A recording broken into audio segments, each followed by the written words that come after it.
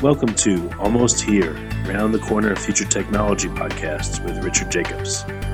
Future technologies poised to transform our lives for better or worse are the focus of this podcast.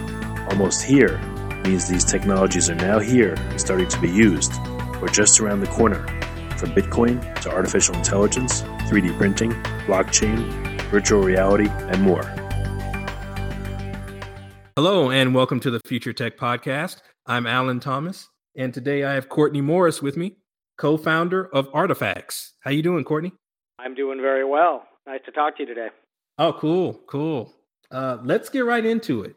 Tell us about Artifacts. Who are you and what do you do? Well, there's five of us who co-founded Artifacts, and we're kind of veterans in the broader information and analytics space. We spent a lot of time at Thomson Reuters, where we had all worked together at some point. And we had identified during that time, some issues in the scholarly communication space, so publishing and the publishing process. These are, relatively well known in the industry, from reputation and recognition, research integrity, peer review, reproducibility, length of time, things like that. And because we had also worked with Gene Garfield, who is considered the father, the godfather of bibliometrics, we had a certain appreciation for citations and how researchers use citations as the currency of the industry. They kind of pay it forward. They give citations whose work they've leveraged. And, so we're kind of coming at it from that angle, but we thought that in today's world with new technology, there's a lot of things that we could improve. So we founded Artifacts to try to do a couple of. And how long has the company been around now? We were officially incorporated in November of 2017, and we had been working, designing and thinking and kind of structuring, a good chunk of time before that. But we officially, kind of jumped in and then started developing product and put up a website and, got ourselves funded. And we did launch our first product on March 19th, actually, at the Population Health Colloquium in Philadelphia. So that was a day for us. Oh, well, congrats on that. And can you maybe tell us a little bit about the product itself? Yeah, absolutely. Let me, just back up just a little bit because it might help. Some of those macro problems that I talked about, we come at it from the perspective of that a lot of those challenges often emanate from the constraining nature of the current publishing cycle. So researchers start a process of research, and they start to build artifacts. Artifacts of research was kind of how we got our name. We decided we'd start calling it Artifacts. But, they build all these pieces of work, doing research, observations, posters, presentations, et cetera. And then, ultimately they start to, narrow that down to get to a published article.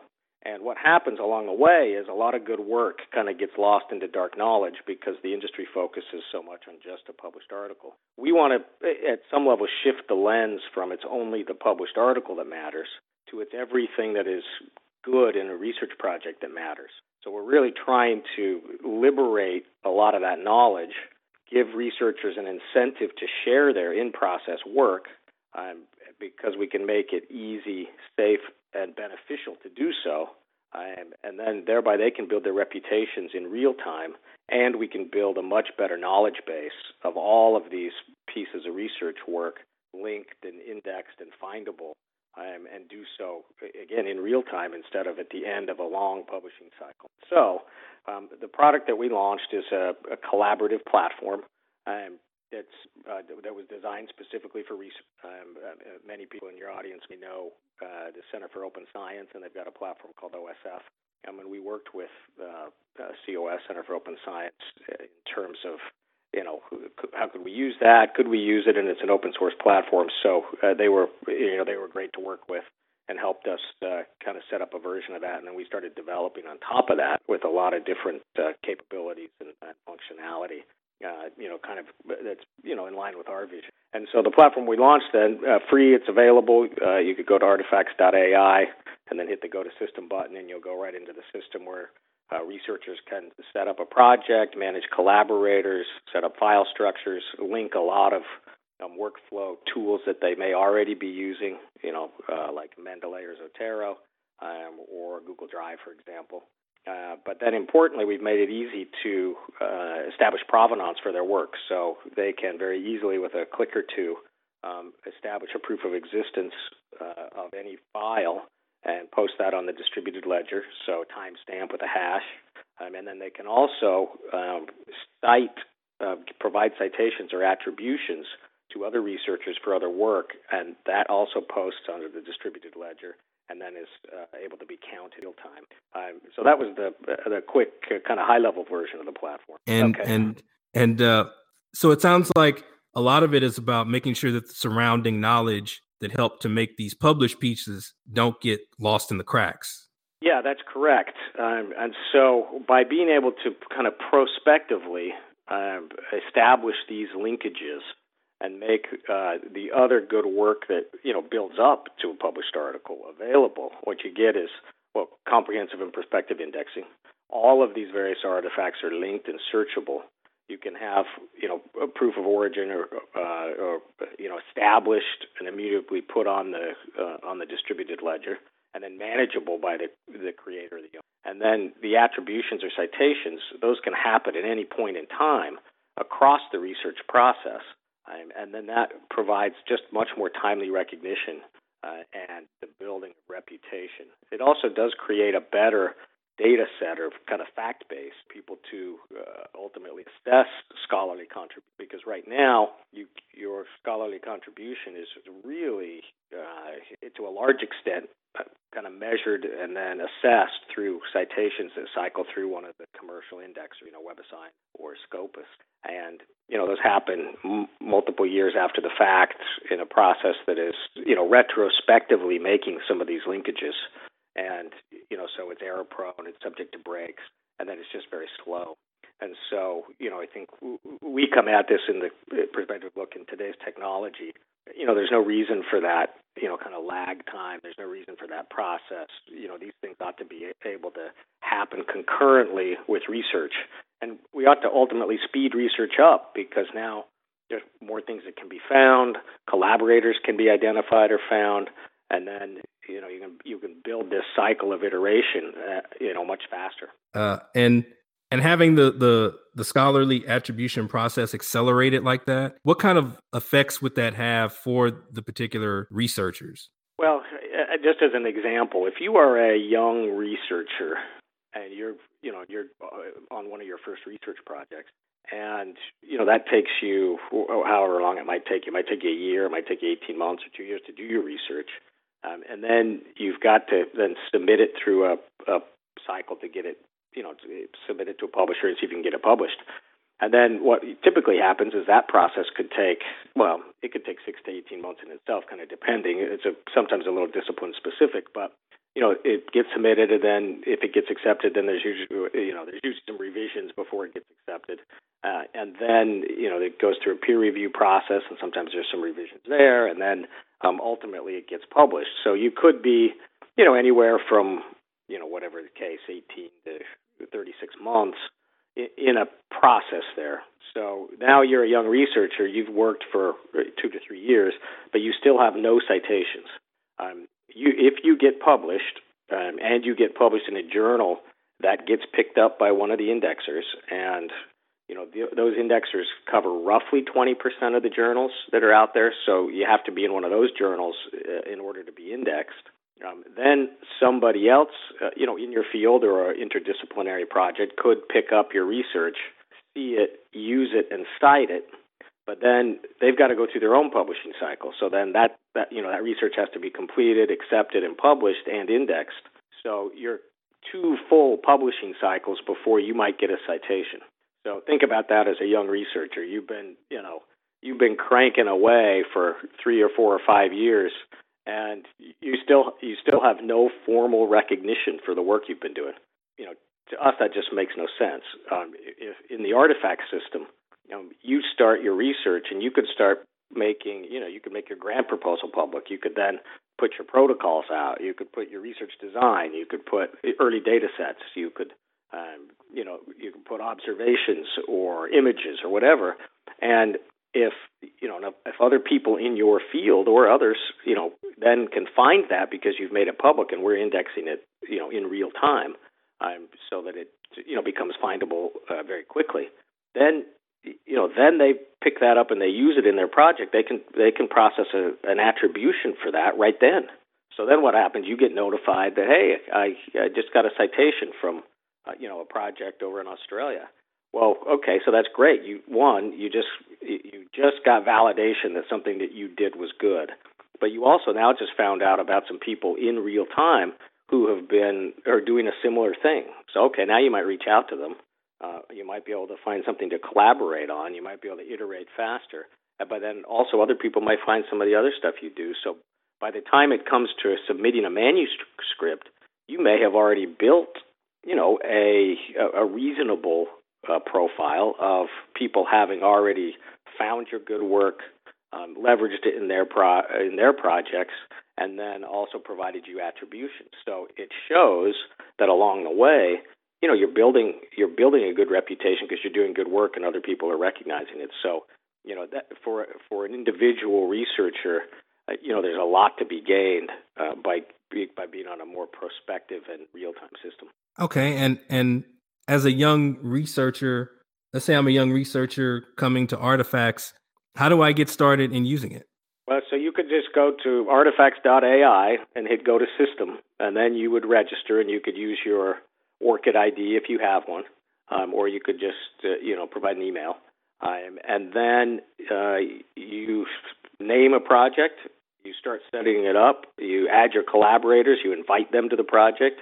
You could build various components into that project and a file structure for places, to put some of the work, provide a little detail in the wiki.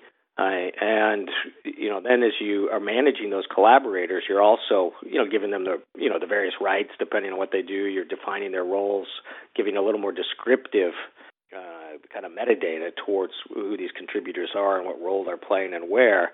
And, that also helps in this kind of indexing, searching, and finding, because then if you have set up a project like that and somebody else is searching for somebody who did the software, for example, or they did the data curation or whatever, then you can more easily find the other people who have done something like that because we've provided the ability to add a little more descriptive nature. And then also similarly, on the citation side, current citations are very binary. You either got one or you didn't get one. But here we're adding a little more dimensionality so that you can, they could be a little more descriptive of, was it an affirming citation? Was it a dissenting citation? Was it for software? Was it for data? Adding a little more, just metadata and, descriptive nature to help people narrow down exactly what they're looking for. But, then again, as a researcher coming in, you continue to manage your collaborators, your file structures, and, then you can do the proof of existence on anything at any time so that you can establish provenance, make those hashes and post that to the distributed ledger, again, giving you a timestamp of the work that you and your team are doing. But then, very easily, whether you're using Mendeley or Zotero or ultimately EndNote or whatever tools there might be to manage other references, you can link those into the system very easily, similarly with Google Drive or Amazon or Dropbox or most of the storage things, GitHub, etc. And then manage your various outputs in that way, but very easily establish your proof of existence and your provenance, and then share whenever you feel like sharing. You don't just by establishing a proof of existence, it doesn't mean it's public. You have to say, hey, yeah, I want to make this public so that other people can find it, but that's fairly intuitively and easily done in the platform. Okay, and during the period that it took to put together the product itself and the company, what are some of the challenges that you and your team have had to overcome to get to this point? Well, look, we're still early, so I'd say there are more challenges than there are successes to date. I mean, we feel good that we've got a product launched and we're out there interacting with researchers in the community, and And we've had a very good time in several of the conferences, speaking and educating and talking about this. And this is one of the largest challenges. This is a platform and an approach and a vision that requires network effect. So we have to get enough researchers to kind of buy into our vision, buy into the concept of, hey, it's better to share than to hold.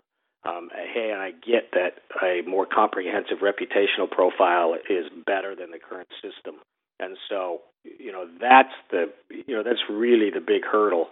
Is we got to get a couple sparks just in terms of building that usage. So what a lot of what we've been doing is establishing some early partnerships that can help build a little credibility, help get the name out a little bit, and of course on the various social platforms, engaging as much as possible with the various communities to kind of build the name. We've done a couple very interesting and early partnerships. So Blockchain in Healthcare Today is a journal that's going to be using the Artifacts platform with their authors and researchers. Telehealth and Medicine Today, same thing. So those authors and people associated with the publishing process in those journals will be using the Artifacts platform, and then we've got a working group set up to kind of study the differences between the various processes, pluses and minuses, and then also help shape and guide some of the priorities on the development of the platform. We are a founding member of the International Society of Blockchain for Science. We did that a couple weeks ago with a larger group. We met in Vienna and in Switzerland several weeks ago, and then we're also a member of the Sovereign Trust Network. Sovereign is a self-sovereign identity protocol that's blockchain-based, and as you might imagine, their identity is a real big and important issue as it relates to researchers. Just making sure you know who's who and you disambiguate. And Dave Kachalka, who's one of our founding team members, he was a co-founder of Orchid, and so we will be speaking more with Orchid in terms of how to deploy the great success that they've had with Orchid, and then maybe augment that with some more very specific identity management solutions that we think are possible with the Sovereign protocol. And so during the course of developing the product, of developing Artifacts, were there ever any ideas for features of it that maybe made you say, well, that might be a little bit too much for right now, or maybe in a later version, it might just be too soon to do it? Oh, well, yeah, I mean, look, we've got a long list of things we'd love to do that we just, they have to kind of get in a staging line. So we got a big backlog of stuff we want to do. We're working aggressively on a couple key priorities. One is, I mentioned making it easy and going to where the researchers are in terms of the workflow tools that they have. So one of our key priorities, working on those integrations, those API hooks, or those Chrome add-ons, or other ways for us to widgets and other ways for us to plug into some of the tools that are out there, whether that's Google Docs or whether it's some of the kind of middleware players that might be coming from some of the other software providers. We want to be able to hook in there and just make it very easy for a researcher to say, oh, hey, I want to do a proof of attribution or provide an attribution to this paper that I just found. Here's the Artifacts widget. Let me just cycle that here real quick, and then it kind of goes. Or I just wrote a couple pages of an interesting white paper, and I want to do a proof of existence on that. And Google Docs, boom, that just goes. So that's an important priority for us. And then on the other elements of the platform that we will also be spending a lot of time developing, and again, we're working aggressively right now, is building out more robust kind of analytics and data display functionality for, the depths of the attributions that we will be, ultimately getting as the network grows, so that somebody can very easily look and say, oh, look, I just, here's all my data set citations, here's posters or conference proceedings or, PowerPoint presentations, that people have found and provided me attribution for, so that I can, really dig in and see, what other people are looking at, what's been successful, who I might be able to collaborate with, and then also get a better understanding of my overall scholarly contribution. Okay, and as far as the company itself, what does the roadmap look like the next 12 to 24 months for you guys? Well, great question. I mean, we've got to go do a round of fundraising, so we're going to get going on that next month. And then we've got to grow the team a little bit so that we can go accomplish much of what I just told you and a fair bit more. Get a little bit more, not only on the product development side, but a little product management and probably a healthy dose of marketing resource, to help us really drive that network growth. And then we'll continue to be developing partnerships. So looking, got a lot of great conversations with publishers, with universities, with, again, some of these, service providers or software as a service providers that play the ecosystem, and also funders.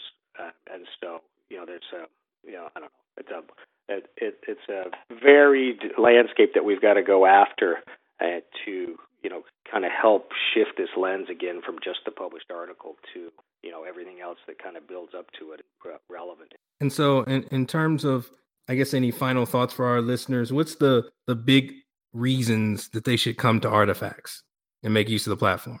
Well, the big reasons are come, share your work easily, safely, and beneficially. Build your reputation in real time, find collaborators, speed research. Those are the big three. And we hope that the community responds. The people we've been talking to and the ones who've been on there so far seems to respond and seems to be positive. And so we hope that continues. Okay, great. And what's the best method of contact to get in touch with you guys and the company and find out more about how to get involved? Well, our website at artifacts.ai, that's a great place to start. At any time, from the website or even from the platform, if you go in there, you can send us feedback. You can hit us anytime at info@artifacts.ai. That comes into my email, email address, so I see those and respond to them. And then we'd love to hear the feedback. We love to hear, if somebody finds something that needs to be fixed, we're right on top of that, or other ideas or priorities that we ought to consider. We love hearing the feedback. Okay, great. Well, I just want to thank you, Courtney, for coming on to the podcast and telling us about Artifacts and giving us all this great information and just giving up of your time. Yeah, pleasure. We're happy to talk about Artifacts all the time, so thanks for giving us the chance to do it. I appreciate it. You have been listening to Almost Here, Around the Corner Future Technology podcast with Richard Jacobs. Subscribe to this podcast, post a review to discover more future technologies that are poised to transform our lives for better or worse, such as Bitcoin, artificial intelligence, 3D printing, blockchain, virtual reality, and more.